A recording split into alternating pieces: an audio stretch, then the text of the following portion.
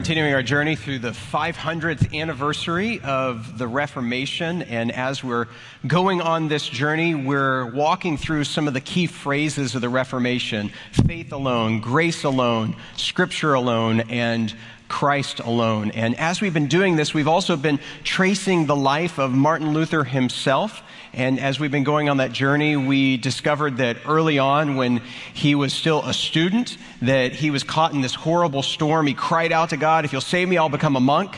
And he was spared from that storm and ended up becoming a monk. And no matter how religiously motivated and devoted that Martin Luther was, the anxiety, the angst of his life never melted away. He even went on an incredible pilgrimage to Rome, and instead of being inspired there, he was so disenchanted by the corruption of what he saw, he, on his knees, penance, all the way up the steps of Caiaphas, got to the top and is like, what if this isn't true? What if it doesn't work? Returned back home and had his breakthrough moment while reading Romans chapter 1, that the righteousness of God was not this hand of God waiting to punish us, but actually the love of God waiting to redeem us. And so we get this amazing phrase that comes from the Reformation, that we are saved by grace through faith. And in week 1, we talked about faith. And then last week, we talked about grace. In order to do that, we talked about saintly relics. We talked about private masses. And we talked about papal indulgences. If you didn't get to hear that message, it was scintillating. I mean, I got to tell you, pretty exciting stuff in there. But all of those things, what Luther was arguing is that the grace of God got lost in the shuffle. And so what we're beginning to discover is that when Luther nailed the 95 Theses to the door of the Wittenberg Church, that he was protesting against something. He was protesting against the loss of the grace of God, and he was hoping to renew and to recapture the gospel in our moment in time. This week, we're going to talk about Scripture alone. And in doing that, I know immediately as soon as we say that, it's hard for us to do the mental gymnastics that's necessary for us to be able to go back in time to see the Bible the way that they viewed the Bible during the life of Martin Luther. When we think of the Bible today, this is an image that comes to mind. We think of a readily accessible book. It's in every hotel room. It's in most of our homes. In fact, the average American, if you have a Bible in your home, you have 3 Bibles in your home. And so we have Bibles all around us. But this is what the Bible was like back during the life of Martin Luther. It was a very rare book. It was considered to be an heirloom. Families didn't own Bibles as much as they were, kind of locked up, chained up in churches or as a part of a monastery. In fact, this is an image here up on the screen of a library that still preserves the books in the same way that they would have been preserved during the life of Martin Luther in the 16th century, that the books were literally chained up so that they couldn't walk away because they were so incredibly valuable. All of that changed when, in the middle of the 15th century, in the 1450s, this invention came and just rocked the medieval world. This is known as the printing press. I want to show you a picture of my wife learning how to work on the printing press. I told her that she should spend some time learning how to code apps or do something relevant, but she's kind of old school, and she likes to do these ancient and barbaric things. She likes to read on paper. It's really bizarre. I don't quite understand it. But the printing press was an absolutely revolutionary invention. There's a historian by the name of Ben Sass who says that he calls it the change of the millennium, that there was the most significant thing that happened in the last 1,000 years. How did the printing press actually change us? Well, let's just talk a couple of quick ways that the printing press changed things. Books went from being expensive to being affordable. That information now was disseminated in a slow manner. Now everything came more quickly. The goal of knowledge was to preserve knowledge in the medieval world, and now it was all about getting knowledge out, transmitting the knowledge. Everything was pretty much written in the same language in that part of the world. Latin was the language of the church, and it was the language of the academy. Even though nobody really spoke it, it was the language that they used for all of the books. And now people started to read things in their local dialect and in the vernacular. And society went from a pre-literate society to a literate society. Did you know that Calvin's Geneva, of which that's the origin of the Presbyterian Church, was the first community by which there was compulsory education for children in order to teach them to read? And they did this because they wanted the children to be able to read the Bible. And so think of the different ways that society changed as a result of this one invention, that it changed economics, it changed time, it changed information flow, it changed communication, and it changed education. There's virtually no aspect of your life or mine that has not been altered by what Gutenberg did in 1454. And then by 50 years after Gutenberg, at that point, you have 1,000 different printers in 350 different cities with the capacity and yield of 10 million books. All of that happened in a generation. Imagine how much that changed things. And so you can imagine that Luther, when he was watching this happen before his very eyes, he said that printing was one of God's highest and extremist acts of grace. Well, why did Luther think this way? It's because he was swept up in this revolution. Now, a lot of people think that the nailing of the 95 Theses was the defining moment, and it was a critical moment in the life of history as well as the Reformation. But when Luther posted the 95 Theses, did you know that he did so in Latin? And that he did so because he wanted to create a church and an academic conversation about the practices of the church. So he didn't even post it at the door of the church in a way that the average person could go up and read it. So the first thing that really got published was not actually the 95 Theses, it was actually this. This was a sermon that Luther preached and then got printed in German on indulgences and grace. This was basically the first New York Times bestseller of that portion of the world. And not only was it written in German, it was also written with pictures. There were images that were associated with it. This was absolutely critical because a lot of people couldn't read back then, but they could treat this kind of like a cartoon and they could follow along and get the main points of what was being said because they could follow along with the illustrations. Luther didn't receive a single royalty from anything that he ever wrote. And the images were critical because there was a famous artist in Wittenberg at the same time by the name of Cranach. And Cranach took images like this where he painted Luther, and they used sketches of Luther, and everybody knew what Luther looked like. This was amazing. Luther was basically the first reality celebrity. The only people that you knew exactly what they looked like who were famous were people who were like kings and queens, and they could afford to put their likeness on the currency. And so you could, if you had a coin, you knew who was in charge. But when printing became cheap and Luther started publishing his books and his sermons, all of a sudden you had his image, his likeness on those things. And so everybody knew who Luther was. He became famous. Well, what happened at this moment in time is that there became this deep hunger to learn of what Luther had to say. It was really resonating with the people. At the church at the same time was trying to repress what Luther was saying, trying to stop the printing of what he was saying. And yet it went viral, and they couldn't stop it.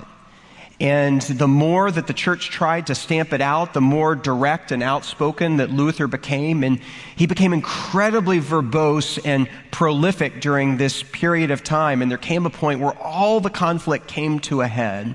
And there's this famous moment in the life of Martin Luther that's at a place called the Diet of Worms, which sounds absolutely disgusting, does it not? It's not like the South Beach diet or the Atkins diet or the caveman diet. The Diet of Worms. Diet was a term that just meant assembly. So there was this assembly of leaders, and Luther was summoned there against his free will in order to answer for what he had written. So in this famous painting on the Diet of Worms, you see Luther standing with his hand on the books that he has written, and he was asked to recant. Luther wanted to have a very kind of a detailed debate about what he had said, because Luther was the kind of person who said, if somebody can show me with the plain sense of Scripture, where I have erred, I will be the first one to recant of what I have written. But nobody could show him because he was speaking biblical truth. And so he was asked at the Diet of Worms to recant or else. And then you've probably heard this famous speech that Luther said when he said this. He said, "I am bound by the Scriptures I have quoted, and my conscience is captive to the Word of God. I cannot and I will not recant anything, since it is neither safe nor right to go against conscience. Here I stand. I cannot do otherwise. May God help me. Amen." And the "may God help me" part was really important at the end, because what Luther was doing when he was refusing to recant is that he was being excommunicated from the church, and a price was being put on his head. That somebody could kill Luther without recrimination from the state or from the church herself.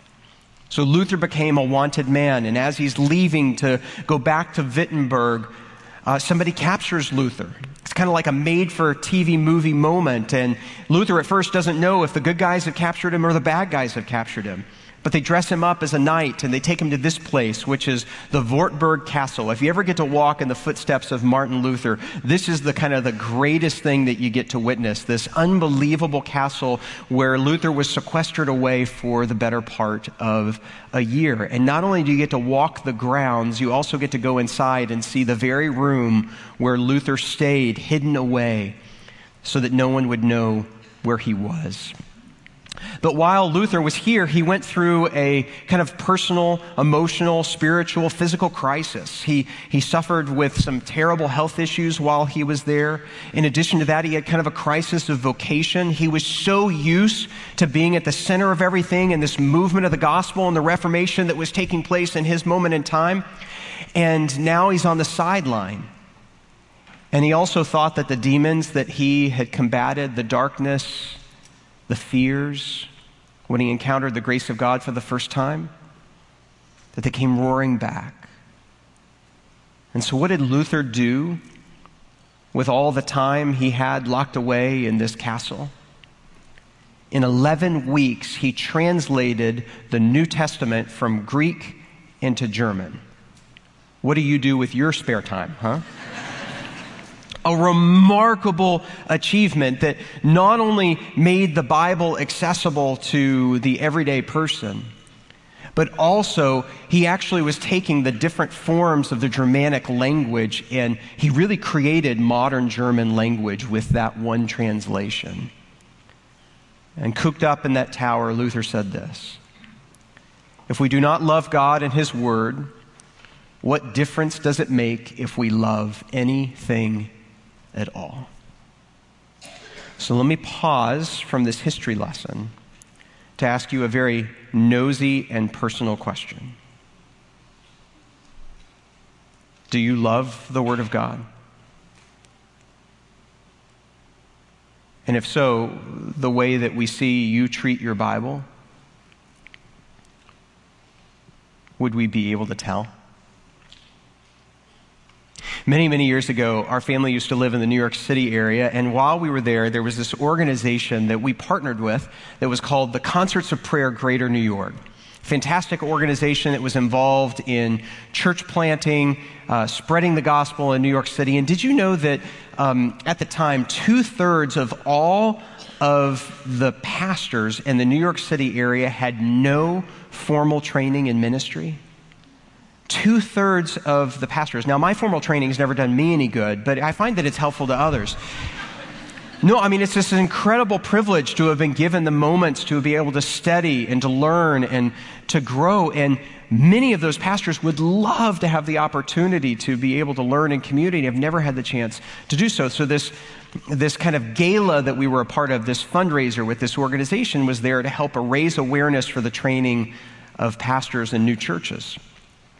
So we're at this fantastic New York event in the grand ballroom of an unbelievable hotel, and everybody had donated kind of all of these different kind of items that were going to be raffled away for the evening. And there was some really cool stuff, like a romantic dinner for two at the Water Club, which is at the base of the Brooklyn Bridge on the Brooklyn side with the most incredible nighttime view of New York City possible.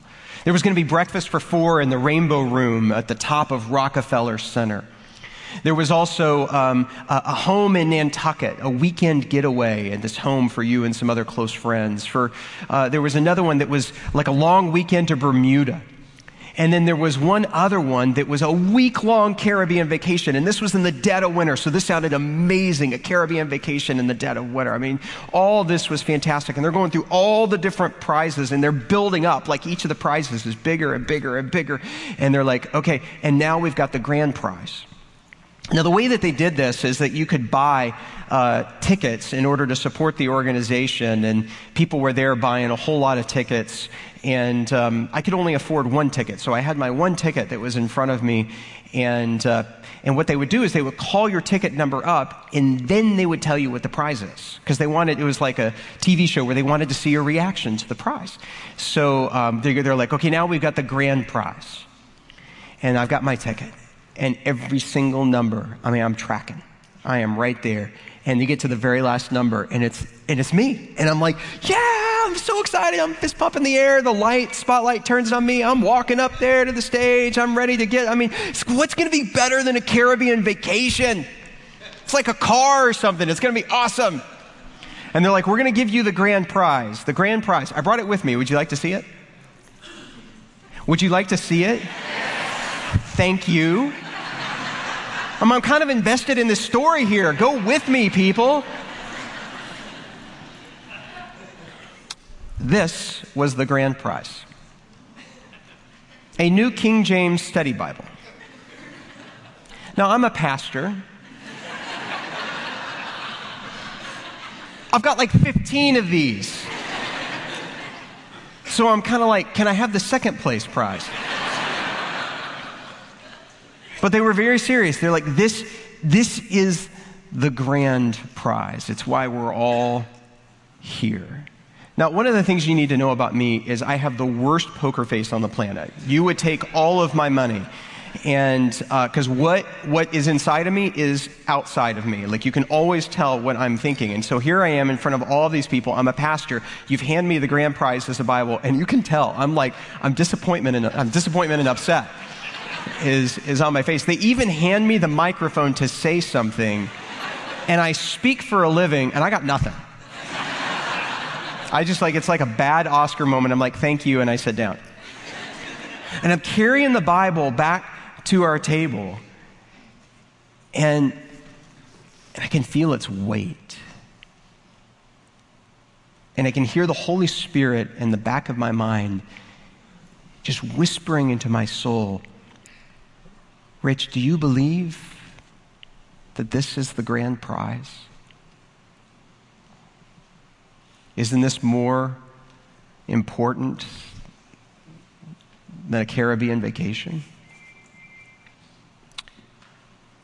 And the honest answer was, in that moment in time, that moment had revealed for me how little I prized His word. Why do we do that? Why do we neglect His word? Well, the Apostle Paul, in a passage that Martin Luther deeply loved, a passage in Scripture, on Scripture, says this: all Scripture is God-breathed and is useful for teaching, rebuking, correcting, and training in righteousness, so that the servant of God may be thoroughly equipped for every good work. There's two things in that passage as to why we have a tendency to not prize God's word. Instead of it being God-breathed and useful, we see it as dead and irrelevant. Let's talk about these couple of phrases here really quickly. All Scripture is God-breathed. You go all the way back to Genesis chapter 2. God forms Adam and Eve out of the dust of the earth, and then He breathes into their nostrils the breath of life. In other words, God is the source of life as well as the animator, the activator of all life. And then by the time you get through the scriptures, you see that the Holy Spirit, the term for the Holy Spirit in the Bible is the word for breath. And that when Jesus has the disciples in the upper room and they're afraid because he's died and they don't know what to do, and he comes and he appears to them and he says, receive the Holy Spirit. And it says that he breathed on them.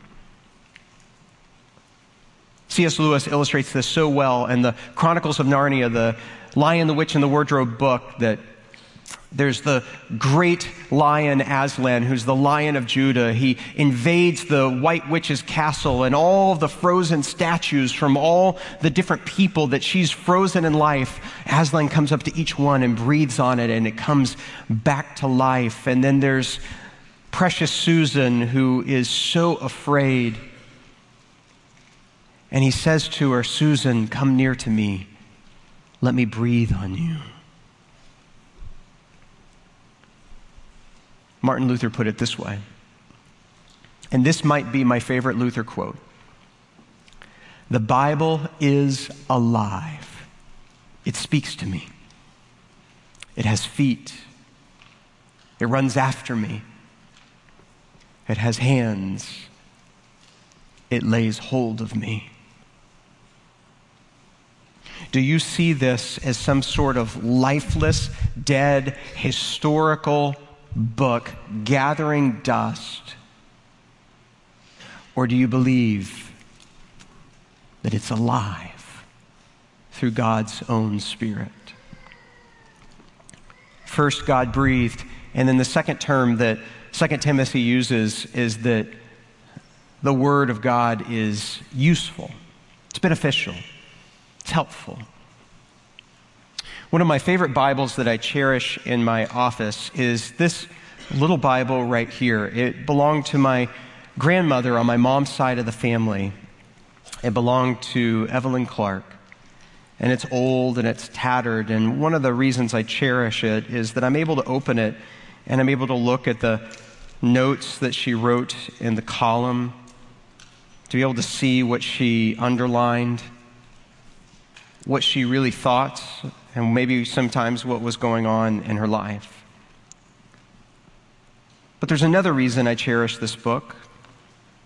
There's a little piece of paper that I found in this book, and this little piece of paper has some notes on it, and it says this. It says, air leak and lines so that when idling, fuel lines to tank and carburetor, pressure on tank and to see where the leaks are, bad fuel pump, power steering leak, return line. Does it say that anywhere in your Bible? Why do I love this? Because it tells me that she carried it with her even when she went to the mechanic. And you don't carry something with you that isn't useful for you. Do you carry God's Word in your life? In your purse? In your man purse? In your briefcase? In your satchel? On your phone? In your heart? She carried the Word with her. And she had a humble spirit to say that, God, this is useful for me and I will study it. Martin Luther put it this way: the Holy Scriptures require a humble reader who shows reverence and fear towards the Word of God and constantly says, teach me, teach me, teach me, for the Spirit resists the proud. Some of you don't read your Bibles because you're too proud. You don't think it has any bearing or relevance to your life. And so I think in today's world, many of our Bibles are as chained up as they were during Martin Luther's day and age. But I don't think that they're chained up because of a lack of technology. I actually think they're chained up because of maybe too much technology. For us, when we think about the Bible, we think of it as kind of too cheap, and that their lives are too hurried, and that the Bible is too neglected, and that it's too taken for granted, and that we've become illiterate. It's not that we don't know how to read anymore. It's that we just don't read anymore. We know how to, we just skip right over it. Martin Luther took a stand in 1521. And with that stand, he was staking his life on the Word of God. And he did so that you and I might be able to hold this in our hands and on our lives. And I wonder, because at some point you're going to be asked to take a stand on the Word of God in your life, that you're going to be asked, and it might not be as dramatic, it might not seem as big of a deal as when Luther took his stand, but it's just as important, and eternity hangs in the balance.